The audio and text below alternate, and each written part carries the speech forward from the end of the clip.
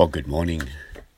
It's always good to wake up and say, well, that was a good night's sleep. But sadly, this is not always the case. But I do hope that you did have a good night's sleep last night. Yesterday, we started to look at Psalm 32, and the writer of the psalm is David, King David, the King of Israel. And he was telling us how blessed he was and how happy he was. Today, he will tell us that he'd had a few restless nights before he could say that he was happy. So let's see if we can find out what it was that brought this joy into his life. Psalm 32, verse 3 and 4. This is what we read. When I kept silent, my bones wasted away through my groaning all day long.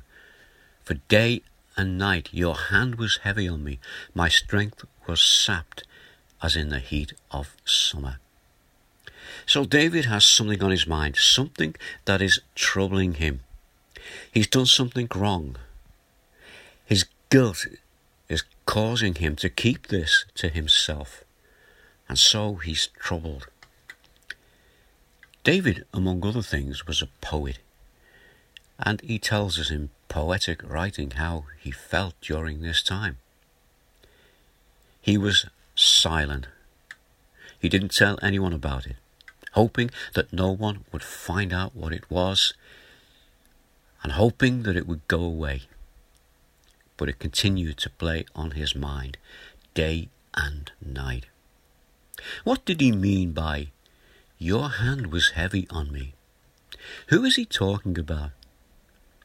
Well, it will become clear as we travel through this psalm together. And it'll become clear that it's God who is speaking to him. Well, let's just pause for a thought. The Apostle Paul, when he spoke to the Jewish people about God, he said to them, you have God's law, and you know the difference between right and wrong. But even without knowing God's law, everyone knows the difference between right and wrong. Listen to what he said in Romans chapter 2 and verse 15. Indeed, when Gentiles who do not have the law do by nature things required by the law, they are a law for themselves, even though they do not have the law. They show the requirements of the law are written on their hearts, their conscience also bearing witness, and their thoughts sometimes accusing them, and at other times even defending them. So that's Paul writing way back in the New Testament, but let's come into some more recent history, and let's have a quote from Thomas Jefferson. He was the third president of the United States, and this is what he said. He said, ignorance of the law is no excuse in any country.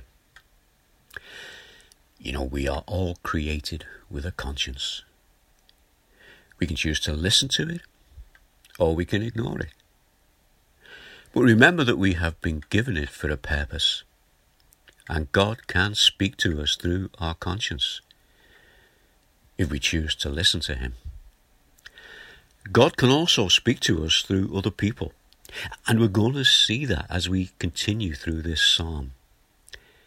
But for this morning, let's just consider about these few thoughts, and let us just contemplate about what David said. When I kept silent, my bones wasted away through my groaning all day long.